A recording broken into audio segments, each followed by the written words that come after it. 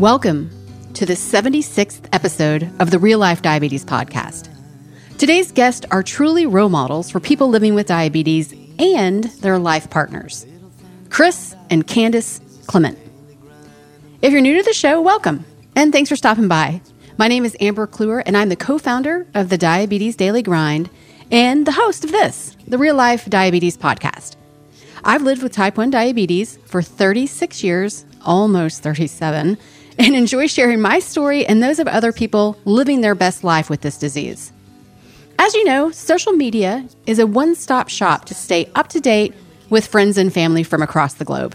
That is a kind of a blessing and a curse at times.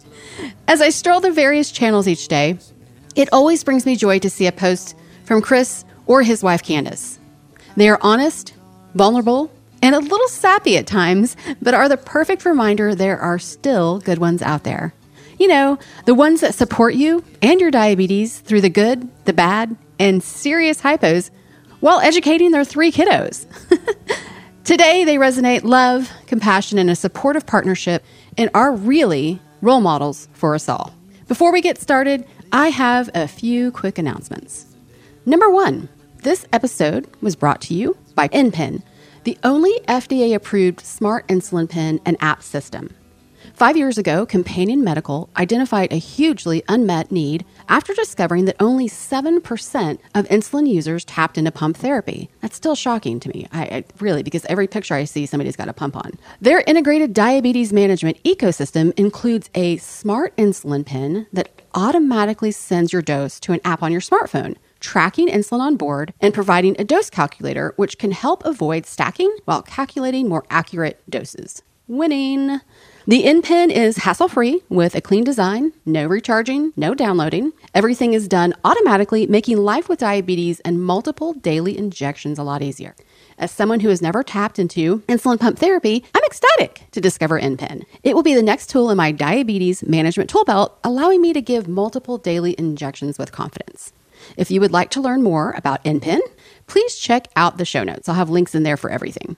Number 2, Patreon subscription. If you've listened to any of the other episodes, you know that I launched this a few months ago. Your subscription will help me grow the DDG team, allowing me to create more podcast and content. It is as simple as $5 a month, and if you take a look, it's pretty entertaining how I came up with the different levels there. Number 3, hit me up if you're hosting a conference or event. I love meeting new people and have the gift of gab. Never met a stranger. Co-host a real-life diabetes happy hour in your town.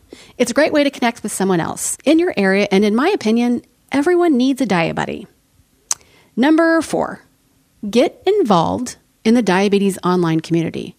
There are a ton of fellow bloggers and diabetes characters who do a fabulous job of sharing their story. And we all know each of our stories are different, so you never know who you'll connect with. Number, I think it's 5, advertise. If you feel your brand complements our mission, we would love to hear from you. If you're interested, please send an email to my marketing associate, Penelope at diabetesdailygrind.com. She'd love to hear from you. Leave an iTunes review and stay connected by signing up for the DDG monthly newsletter.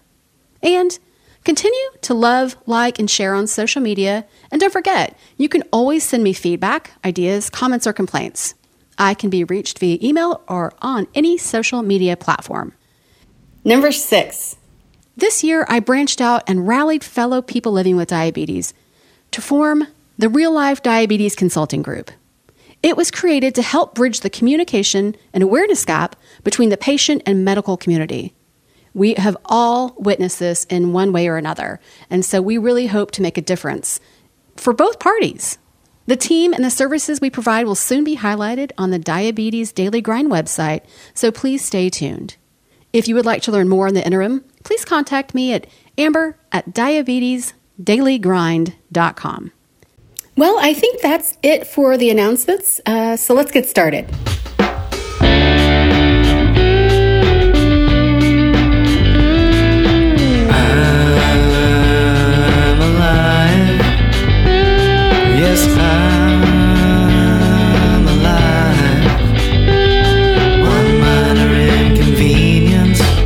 A little thing called diabetes. daily grind, it's a daily grind. Grind and grind and grind and grind. Didn't get this. Hello. Hello. I figured it out. Have you, just out of curiosity, have you used this platform before? It's I've been on calls with this platform, but I've never actually personally used it. Okay, well, it can be challenging, so I'm glad you guys made it to the show. It said that there was an update, and I was ignoring it, and then I was like, fine, I'll update, and then it worked. Now we Which is know stupid. if I have problems in the future. Mm-hmm. So I'm sitting here in my studio in Oklahoma City. Where are you guys? We are in Bountiful, Utah. It's not far from Salt Lake City. That sounds like a fun place. Bountiful. Okay. Mm-hmm. Okay, so I want to start with Chris. We met with Master Lab, correct? Right. In How Orlando. many years ago was that? I think that might have been almost 5 years ago. That's kind of what I was thinking. And I remember you were sitting in front of me and I had no idea, I was so happy to be there, but really didn't know anyone. And that's when everybody, Cynthia was there. There was such a great crew and, but such a whirlwind of a trip. So what brought you to that event in particular, especially during that period of time? It was actually Cynthia. So Cynthia and I met at, I don't know if you remember, Christelle did the Diabetes Unconference. Yeah. So we met at the first one of those in Las Vegas. And she and I and a group of people made like really close friends, talk all the time. And then she kind of, she told me there was an opportunity to go to that. And I was at the time working for Alliance Health. I was really active in the online community. And that's what Master Lab was really about, is kind of helping enable advocates who are trying to do something. So she got me to go to that. And I have to say, just because at that period, I had just started the blog. I don't think the podcast even existed. And I remember getting a t-shirt that said, Master Lab advocate. And I was like, wow, I never thought of myself as an advocate. I was just sharing my story. So exactly. It was a great, it was a great opportunity. So I kind of always start with your diagnosis story, because everyone is similar, but not the same. Oh yeah. Yeah. So mine happened when I was 18 years old. I was in high school, and over about a 2-week period, I didn't even realize, because it just seemed gradual to me, but over a 2-week period, I had gone from, regular senior in high school to this skinny, weak, tired thing. Like I was just draining of life. And I just thought I was depressed and malnourished. So I was like, the day before I was diagnosed, I went to the store and bought a gallon jug of grapefruit juice, thinking I'm just going to get a lot of vitamins. And I, throughout the course of that day, drank that entire gallon of grapefruit juice and, landed in the hospital the next morning. But like I had all the classic symptoms to a pretty heavy degree. I couldn't see anything. I weighed 114 pounds, which is pretty light for a senior who was about 6 feet tall. It was pretty bad. I had my mom was concerned enough to ask if I was doing drugs. And of course I flew off the handle with my high blood sugar rage. And I told friends off who told me I should go see a doctor. And, eventually my mom just pulled me aside and said, I'm taking you to the doctor tomorrow because I think you might have type 1 diabetes. And I didn't really even realize it because I didn't know much about it, but her father. Why she thought that? Well, her father had type 1 diabetes. Oh, okay. And he passed when she was, I think, 12 from pneumonia, but also, diabetes probably wasn't a friendly companion to pneumonia. But so she lost him. It had been a while. It wasn't really in our family beyond that. So I think she just kind of started to recognize some things and convinced me to go to the doctor. So the next day I went to the doctor. He diagnosed me. They rushed me across the street to the hospital, to the ER. And by the time I got there, I was blacking out. I was fading. I remember kind of fading in and out while they were trying to find a vein to stick an IV in to hydrate me and get me some insulin. And then I pretty much passed out and woke up a few hours later with clear vision and just feeling a million times better. Isn't that crazy? Yeah. So were you in full DKA? Yeah. How long did you end up staying in the hospital? 4 days. Okay, and because you're older, and I'm so fascinated by how everybody's experience is so different. Like when they came in to tell you you had diabetes, I mean, obviously you kind of knew what it was, but did they give you serious instructions? How did were you scared? What were your feelings through that? When they first diagnosed me, I was kind of, I was not in a good state of mind. I was, kind of losing it, but they told me what it was, and I assumed that meant I had like 5 years to live, maybe. Right. I didn't know anything about it. I just thought that's what it meant. And so the 4 days I was there, I mean, as soon as I woke up and I could see clearly and everything, it's like right away I had people there helping me understand and telling me everything's going to be fine, and had a diabetes educator named Misha who started in with me from day one and taught me everything. So my fears of it went away pretty quickly when they started explaining things. I'm glad you got a good CDE, because that, I'm sure, I mean, that's so important. Mm-hmm. Yeah, and I actually still talk to her now. Like occasionally, we stay in contact.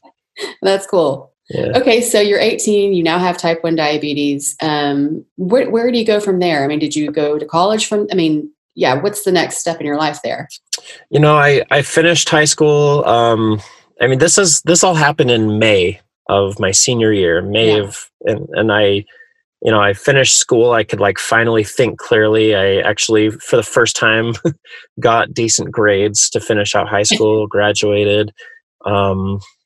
I was really involved in the LDS church at the time. I went on an LDS mission, got back, while I was there, I got my first insulin pump about 1 year in, because my blood sugar was just out of control. It was really bad and really difficult to manage. What did you start with? I was using R and N. I was using the old school stuff. So I got my pump, and when I got my pump with it, I got started on Humalog. What pump did you start with? It was actually a Desatronic. Did you ever hear of the Desatronic? No. Oh, it's a classic. Was it like big enough, like a backpack on your back? No, it actually wasn't. Because this is in the tail end of the 90s when I got it. It wasn't the first. I mean, it was like post Minimed. Minimed, I think, was before it. But yeah, it was. I don't even remember who bought it out and shut it all down. But I mean, eventually, I ended up on an Animus. Mm-hmm. But yeah, that Desatronic, it did a fine job. It was very simple. It wasn't huge. Well, fit in my pocket. And let me just say, because I'm not a pumper and never have been, so that's that especially in that time of my life, that's totally foreign. But it's interesting to learn about now. Okay, so you get through college. Oh no, just that was that mission thing. And I actually didn't do school until a few years after that. I was in my mid 20s when I did school, and I did all online school because I was working full time trying to maintain health insurance. Yeah. So that I could afford to be alive. You took a couple classes though, didn't you? I took a couple classes at the community college, and then I just wasn't working for me. But a few years later, I got serious and actually went and did my associate's and then my bachelor's degree. Well, and this is perfect timing. Candace, hi. Hi, hello. Candace, meet Amber. Amber, hi, this Amber. is Candace. I'm here. And so that was kind of be the next thing so how'd you guys meet each other? I was working right out of high school. I started working at Guitar Center music store. And I was working at the accessories counter as a manager. And Chris here plays music, and he would come in with his band to buy supplies and strings and things. And he'd always kind of shyly stand in the background. And he was a much shyer guy to begin with. But yeah, so we met him there, and he told me, you should come to one of my shows. Love it. Yeah. I didn't end up going to that show, No, but but I gave her my number and said, here, when you get there, give me a call and I'll get you in. Oh, that's like, oh, okay. And then she didn't come. yeah. But then I saw him again. They were buying drums or something for their band, and I felt bad that I didn't go to the show. So I went over and said, hey, sorry I missed your show, but I still like you. And he said, you can call me anytime for any reason. How long ago? How many years ago was that? 16, 17? Yeah. 17 16 or 17, yeah. Yeah. Wow. And so you guys have 3 beautiful children. We do. And what are their ages? We have 11-year-old, a 7-year-old, and a 3-year-old. Good job. Wow.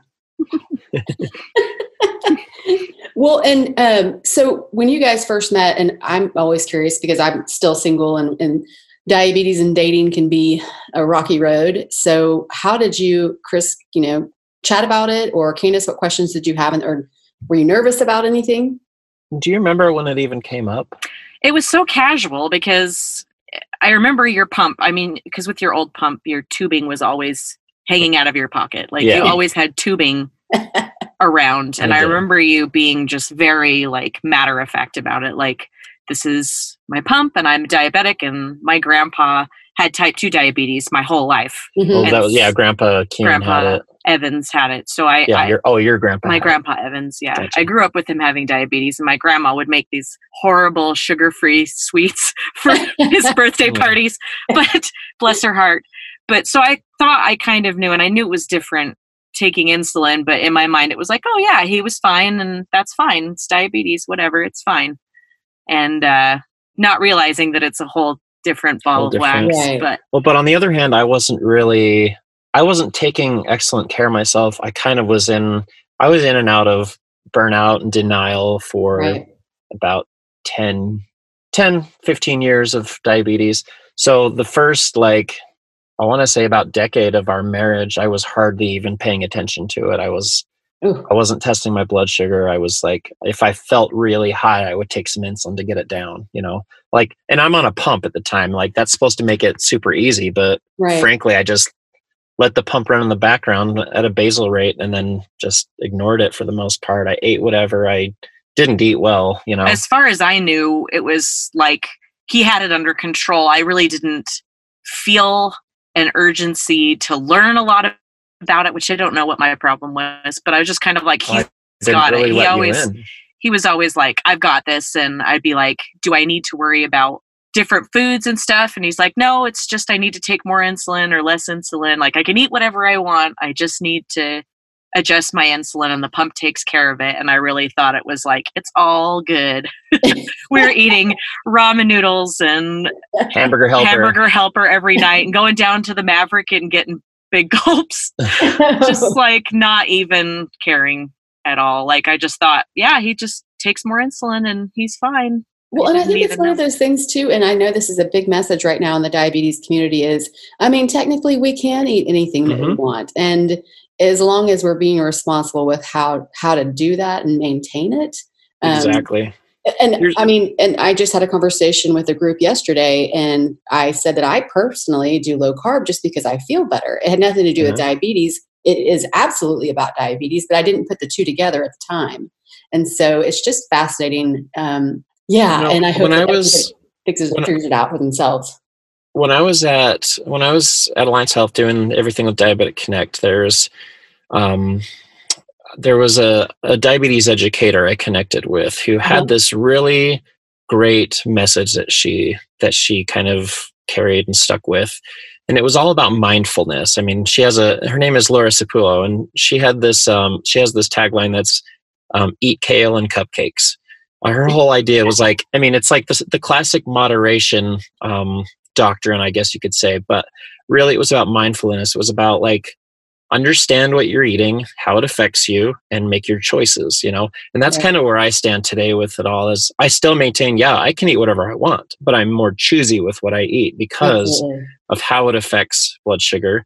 I can take more insulin, and that's fine. And anyone who's doing that, that's totally fine. But there's after effects like chasing blood sugars and things like that happen if I'm eating high carb. So I kind of choose a mid-range carb eating, way of eating.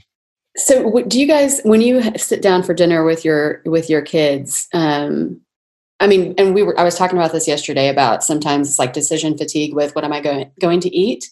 Mm-hmm. And I'm sure planning a meal for a family can be challenging. Do you take diabetes into consideration when feeding your family? We do in ways. We don't kick foods out of rotation necessarily because of diabetes. I've changed a lot. at first I was like, when I got serious about it, because Chris had a job change at one point when he was going to school. He was doing a job where he wasn't eating. He was installing water softeners. And so he was all over the place all day, and he wouldn't stop to eat. Like, he couldn't just stop to eat so his blood sugar was all over the place. He dropped weight. We had some really scary, like, I'm pouring orange juice down his throat to get him to come back, it was really scary. And that was a wake-up call for me, seeing how bad it could be if he wasn't taking care of himself. Right. And so I started to really dig in, and I was making meals that were like just zucchini noodles and a little bit of sauce. And then he'd be like, this is great. You're so great, but I am starving. So I cut way too, had to find, play Some around with middle food ground. and find a middle ground. So we cut out potatoes. I used to make a lot of fun potato casseroles or potato dishes or pasta. We loved pasta. We ate so much pasta, and it's like just carb loading all the time, because that's how I grew up. My dad was a meat and potatoes kind of guy, and it was a lot of pasta and potatoes. And so realizing that was a big part of his health, Right. I completely took potatoes out. We can live without potatoes. That's fine. Replaced it with sweet potatoes in a lot of ways, and just tried to make other choices and make a healthier balance and less rice. Go ahead. Less rice. Yeah. Well, I love what's, the advancements in, I'm going to say, food production. I have found, and I'm not going to, a couple of pastas that are chickpea pasta. Have you guys tried anything like that? We haven't tried chickpea pasta, no. We tried vegetable pasta, but it's not really, it's like healthier, but it's not. Well, yeah, when we carb. checked it, it's basically just the carb count was like no different. The fiber was no different. It's like no fiber and Let me however say, many carbs. I'm just going to out it because I love this product, and I tell people about it all the time in my life that don't have diabetes. It's called Banza, Banza. And I have tried every single one of their noodles. I do casseroles with it. It's incredible. So there's a plug for you guys to give it a shot. Bring pasta back into your life. Okay. Where does it live on the affordability scale? It's actually really affordable. I mean, it's not, it's like less than $3 a box. Oh, cool. Yeah. So, and I believe you can probably get it on Amazon. So just throwing that out there. I love it. Yeah. Definitely worth trying. All that said, we don't as it stands today with feeding the family and things, we've let a lot of that stuff back in. And again, like I was saying, it came down to realizing how bad it was for us, the way we were eating, cutting it all back, my blood sugar in mind, our health in mind. Yeah. And then getting to a point of this mindfulness that I'm talking about, of just thinking it's all right to just enjoy food. We're fine with enjoying food. We feed our kids what they will eat, sometimes what they won't eat, but we try to keep variety in. We do eat pasta, we eat breads, we eat rice, we eat potatoes. It's just not crazy. Yeah. We've instead of just a pile of that, it's like that with broccoli. Yeah. Just a little bit on the side. Always a little bit on the side. Yeah. Yeah. Okay, well, with your children, and I don't know that. Well, are you concerned, or do you get them tested? I think it's TrialNet, isn't it? We haven't done that. We did. We haven't at done one point. Juniper kept getting sick, and I had her. Actually, that might have been for celiac, but anyway, at one point she had her blood tested when she was ill, and we found out it was a different issue entirely. But it's always a concern. Mm-hmm. I don't know. I watch them all the time and be like, you've been in the bathroom a lot. Are you peeing all the time? Is this going to be a problem? I'm always kind of watching them and worrying about that. But we talked to somebody about getting the test done, and they said something about that you have to take them in pretty much every year to get tested to see even if it's going to be down the road. It doesn't even guarantee that that's going to indicate that they will or won't. Right. So it's like, I might as well, I thought I'm just not make them worry about it. That's kind of my stance is it's in our genes. There's a possibility and maybe even a likelihood. I don't know, but we have 3 kids. The chances of someone getting it exist. And I don't know. I almost just feel like I know what to watch for. We know what to watch for. Candace knows what to watch for. So rather than find out that they have everything there, that could lead to it, that could trigger it. I'm almost just like, if it happens, we'll deal with it. If not, why don't we just live our life? I think that's a great message. They don't need to worry about stuff like that. Well, and do they ask you questions about having diabetes? They do, and it's funny, especially from the 3-year-old, because he'll just see things go, Dad, is that your diabetes? He thinks everything is my diabetes. It's funny, but yeah, they do, and it's one of those things where I think it seems simple to us because we've been just living with it for so long. But when the kids ask questions, sometimes you give the same answer you gave the last time they asked the question. And you kind of wonder if it's sticking. And I feel, eventually it will, but for now they ask the same questions. Yeah. Multiple times. Well, and one of the things I really like that you guys often post on social media is how much you obviously love each other. That's clear by everything that you say and do, but how important it is to have a supportive partner. So Candace, I'm just curious, is that something that is just something that's natural for you, or do you feel like you really have to make an effort when it comes to being married to somebody with diabetes? I think it's a lot of balancing. In the beginning, I just completely didn't compute. I just didn't worry about it.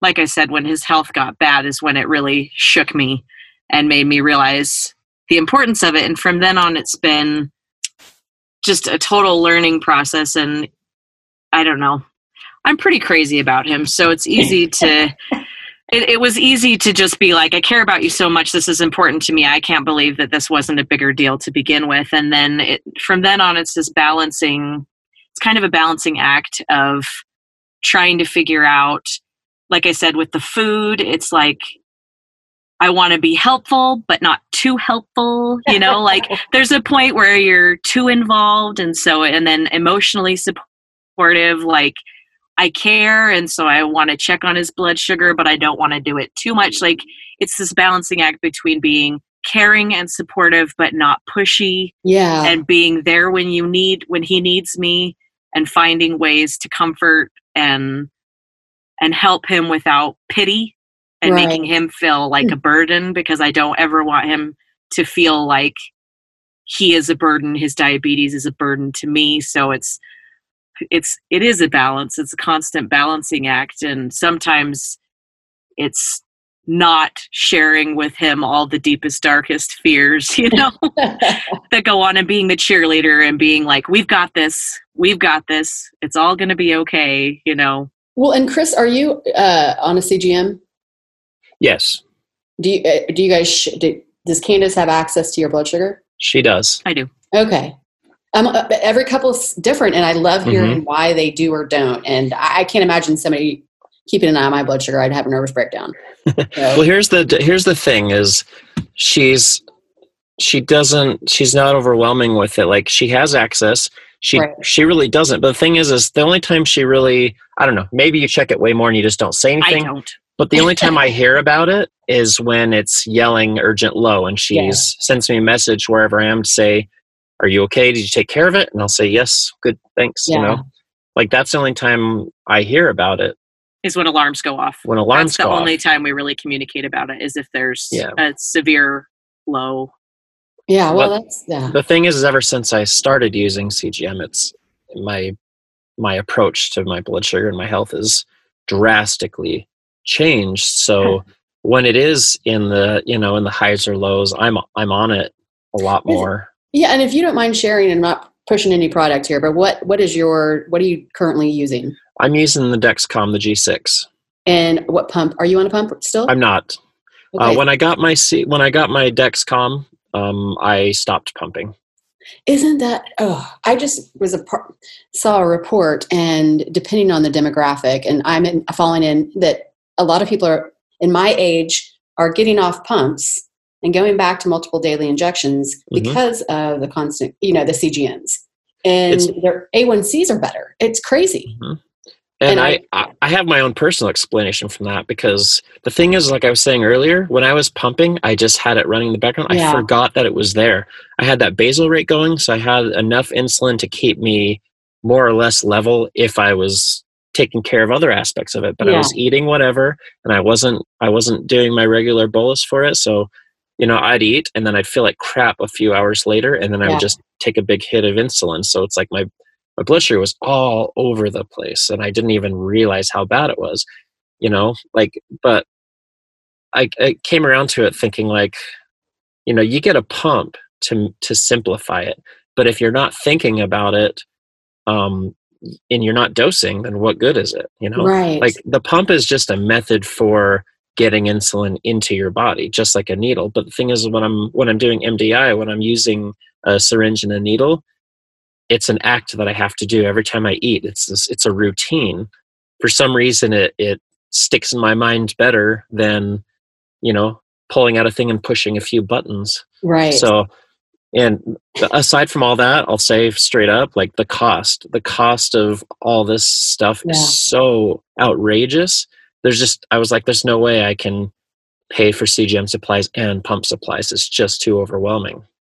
I really hope that in my lifetime that changes. I know there's a lot of advocacy right now that everyone should have access to these life-saving literally tools. Yeah. And I just hope, it's really upsetting, period. Especially for children. Yes.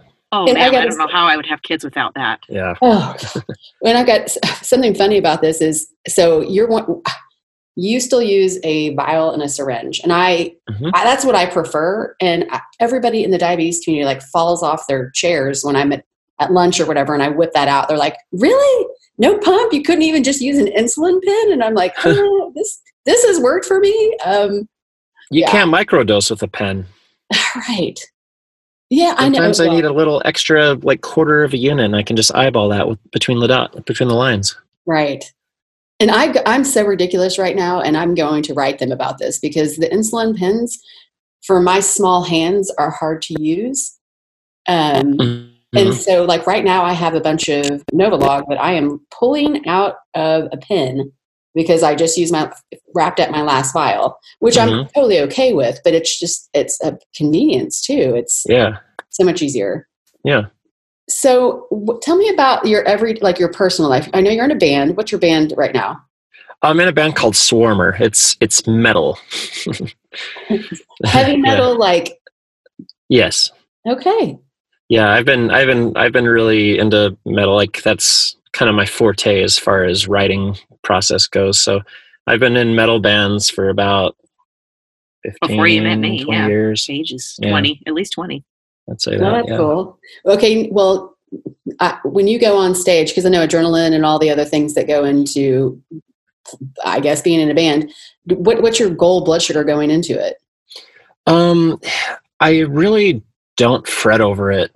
Okay. The thing, like I'm usually the most I do is I'm careful not to take insulin within an hour before playing because I could just drop. But I also usually have something on the stage if I need it. Usually have something accessible there. So if I need to pop it real quick, and of course I've got the CGM, so I can easily just look at my watch and see if it's dropping. I can stop and take something and just keep going. Telling you those arrows make all the difference in the world. They really do. Well, and thinking about you being up on stage, like I know adrenaline for me, like if I'm doing public speaking or whatever, my blood sugar skyrockets quickly. But mine goes up. You're being so active though at the same time by playing. Are you bass guitar? What do you play? No, just regular, normal guitar. I mean, that's physical at least I would think so. The way I play it is. Okay, here's a question. Has diabetes kept you from doing anything in your life? Nothing that I've wanted to do other than when I was limiting myself because I wasn't taking good care of myself. Right. That when we were talking earlier about the job I was doing, when we really started figuring out what we needed to do, I was installing water softeners. It was destroying my body. It was destroying my health the way a common work day or a work week was. It was destroying me. So it's kind of made me cautious as far as, when I was doing more like labor intensive jobs. Of course, I've been sitting behind a computer now for so long that, as far as my job goes, that it hasn't limited anything that way, really. It hasn't been a problem. But, I mean, up until recently, the only things you really couldn't do was join the military and become a pilot. And the whole pilot thing is changing now, but right. It's not an aspiration of mine. So no, it hasn't limited me.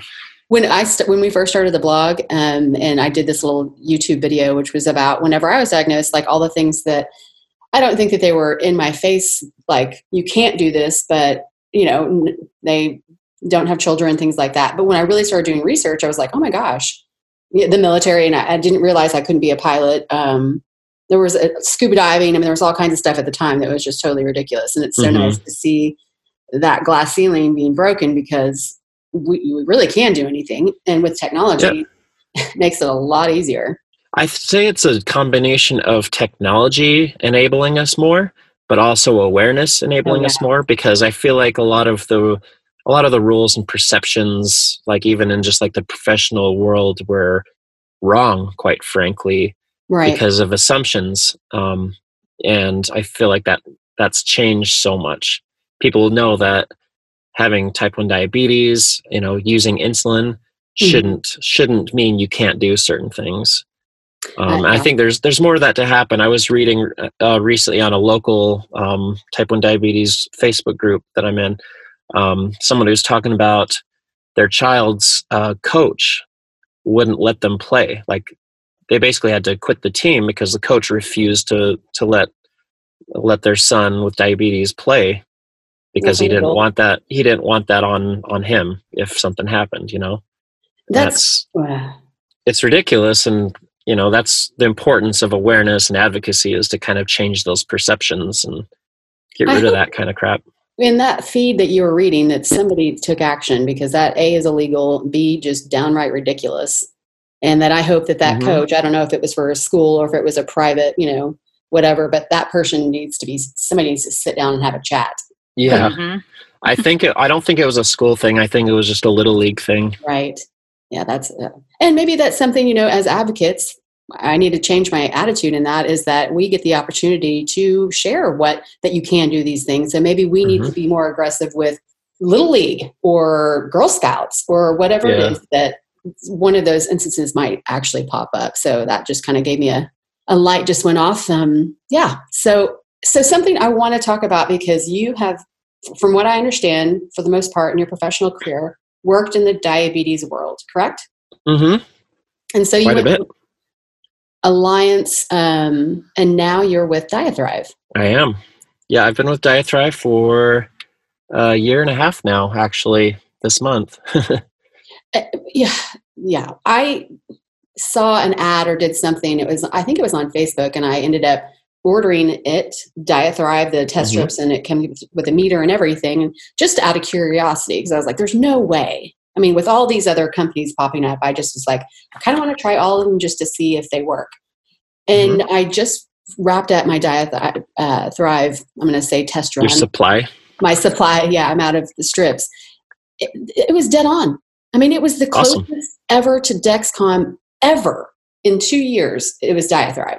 So what else do you do for DiaThrive? So I'm actually in charge of all of our content and any community types of things. I'm basically I don't want to say like the token diabetic, but I kind of am. And that's what I was at Alliance Health too. I mean, I started at Alliance Health as just kind of like a marketing administrator type of thing. I was like in the systems, moving data around and things. And then I got to a point where I was in charge of our audience building and the kind of like the content that was being created. I mean, I wasn't in charge of the content, but I had an influence on it because I was there on social media, seeing what types of things people need. And I would go to the content team and ask them to write about it. I created a weekly Twitter chat. I don't know if you ever remember that, but it was a Twitter chat that I was running every week. That all went away. Things changed at Alliance Health. The thing is about Alliance Health is I always thought what we were doing was making things more affordable, because Alliance Health had I don't know if it's a test strip subscription model, but basically we were supplying things, and I thought we were doing it to make it more affordable, when really what we were doing was making our money from charging the insurance. So, it really wasn't that much better. Anybody who needed a cash pay situation was still way overpaying for their stuff. Right. And, I was kind of like disgusted with the industry in general, because there's no way a test strip should cost $1. I mean, it's absurd, especially now that I know what it costs to make them. It's ridiculous, So it was just like anything else in the pharmaceutical industry. It was just overpriced and people making money off of our backs. So when I found out about DiaThrive and then I tried out the equipment, I kind of pursued a role with them. I had left Alliance Health, but then I found this and realized, like, I didn't even know you could get test strips and things like that outside of insurance. I thought you had to have insurance to make it affordable. Yeah. You needed a prescription, everything. But with DiaThrive, and we're not the only ones, but with DiaThrive, you get what you want when you want. There's no prescription, there's no insurance. It's just whatever I need is what I can get. Well, I got to say, just this week, at the Oklahoma Diabetes Legislative Caucus, there are a number of type 1s that are there. And this young lady, bless her heart, we break up in the workshops, whatever. And she happened to mention the fact that she was struggling with her medications and her supplies. And she got a little teary and she said, I mean, for the love of God, a test strip is $1 and that's with my insurance. Yeah. And she goes, and I need to test 6 to 8 times a day because I don't have a CGM. And I'm like, oh my gosh. And that's when I just said, hey, listen, I just tried DiaThrive. I mean, it's ridiculous. It makes me very happy that there are options out there like this, because you can't manage the disease without testing your blood sugar. That's why I'm passionate about what we are doing. I don't want to overplug it, but like, you're not going to pay more than 24 cents for a test strip with DiaThrive. I mean, right. Depending on there's a subscription model. If you do a subscription model for, however many a day that you want to check your blood sugar, and it's up to you, not your doctor, not your insurance, how much you check your blood sugar, you're paying as little as 15, 16 cents per strip, which is, a fraction. Right. So I guess we've plugged DiaThrive enough. Plenty. And I really appreciate you sharing, because I didn't realize that it was, they were actually that cheap. That's incredible. Yeah, it's really low cost. That's the thing that blew my mind when I learned about it. I was just like, are you serious? All this time I've been fighting with how many times I can test and getting a prescription and overpaying with insurance. And I'm like, I can just buy what I want and nobody can stop me. Yeah, it's incredible. Well, I guess as we wrap things up, I was thinking about, do you have any, because it's obvious, it's clear how much you both care about each other, and managing diabetes is a group effort with your family. Is there any advice that you would give to maybe a couple that's struggling with something like this, or language that might help them better communicate? From my perspective, I love what we have going here. And here's the one of the main reasons that I can think of off the top of my head is there is so much psychological baggage to managing diabetes, especially I'm well into adulthood. I've been doing this for a long time, but sometimes it's just such a burden. It's just so difficult. I've heard people say, how do I get my husband to eat right or to start caring and things like that? And I always feel bad for those couples. I don't know. I don't want to say it in a bad way, but I always just wish they could experience what I experienced, because with that psychological, baggage that comes with it, it comes down to the person with diabetes has to figure out when that works. But hounding them about it, it's just going to dig them deeper. It's not going to help. Right. I think there's a balance that needs to happen between, I care about you and therefore I'm going to do whatever I can to make you do this the right way. I guess I'm lucky that we haven't really had to get to that. Well, Chris, I think the thing about Chris is that it makes it easier is that he is very open with me about everything that's on his mind. He's never been the kind of closed off person that other people have to deal with. I don't know. He's just very what's the word that I'm looking for? Very vulnerable. He's very vulnerable with me. And that makes things a million times easier because you have to be vulnerable, and the person with diabetes has to let you, and I'm just not the type of person that would ever be like, this is what you're going to eat, and be on top of him about everything. And I kind of like to take a more passive role and let him tell me when he needs me, and just try to do the best I can to encourage him to be healthy and encourage my kids to be healthy, and without being too pushy. Like I said, it's all about balance, but ultimately it's up to him about how much he shares with me.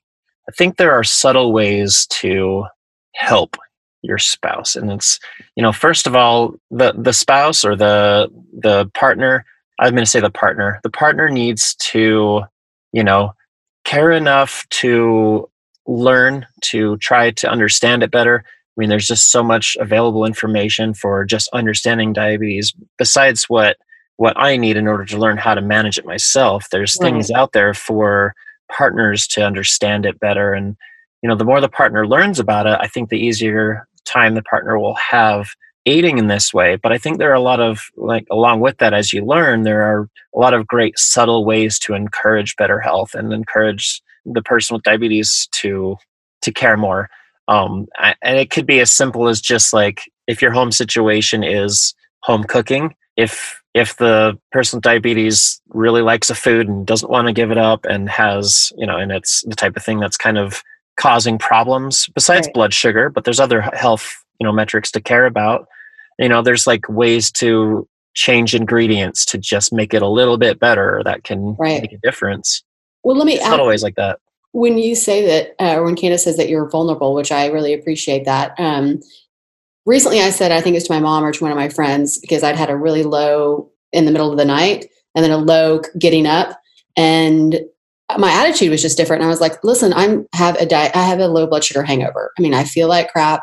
It's nothing about you. I'm just not going to be on my game today. And one of my friends was like, why don't you write about that? Or why don't you talk about it? And so I'm saying that as something that's happened to me recently. So when you're vulnerable, because we deal with so many emotions every single day. So if you had that same situation, would you get up and just start the day with telling your wife, hey, listen, I've had a rough night and I'm going to be cranky today or whatever? It touches on everything. I mean, and when you're learning, when he says to learn about it, when you do know that it affects mood so much, when it affects depression, it affects your sex life, it touches every area of your life. And if you understand how much it affects not just their body, but their brain, it makes a huge difference in communicating and how you treat them when they're got a high blood sugar and they're just snippy, it just, you have to know those things if you want to be able to communicate and not just be angry, Right. Yeah. Well said. A little bit more forgiveness, knowing that it affects their mood.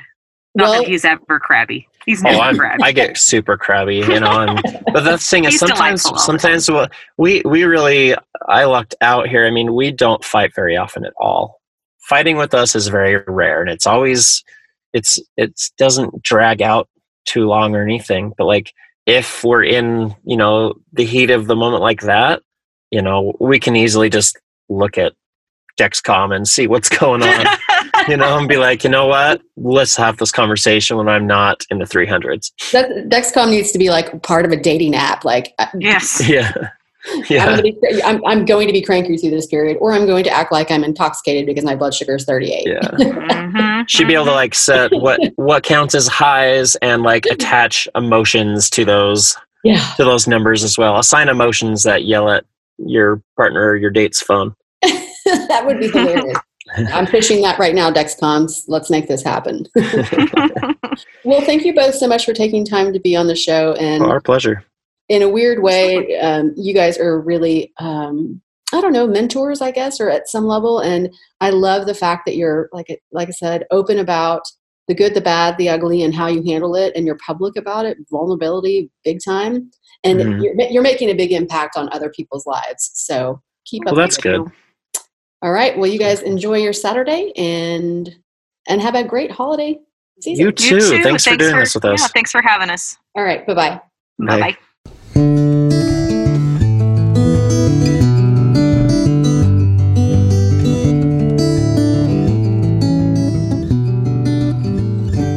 Since starting the blog and podcast, I've had the privilege to connect with T1Ds who, like me, are fighting the good fight as diabetes advocates. I only scratched the surface with these two and how they, as a team, manage type 1 diabetes while living the good life, metal bands and all. I hope their story will remind everyone that we deserve a supportive partner, diabetes or not. FYI. I'm currently single, so hit me up if you know anyone. Just kidding. Before I wrap up, I have a few last-minute items. Don't forget to check out NPen from Companion Medical. You can learn about NPen at companionmedical.com or in the show notes. As I mentioned in the intro, we are looking for solid partnerships, so hit us up if you're interested. We love getting creative, so the sky is the limit. I mean, we entertain all opportunities, I promise. For more information, shoot us an email to penelope@diabetesdailygrind.com. And finally, please continue to love, like, and share on social media. You can also leave an iTunes review or shoot me an email with comments, thoughts, or ideas. I can be reached anytime at amber@diabetesdailygrind.com. Thanks for listening, and cheers to the highs and lows.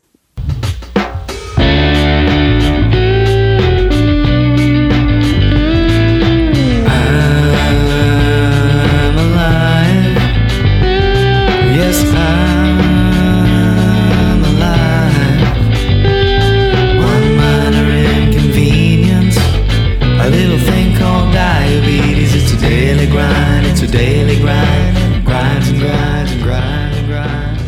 Didn't get this disease by eating too much candy.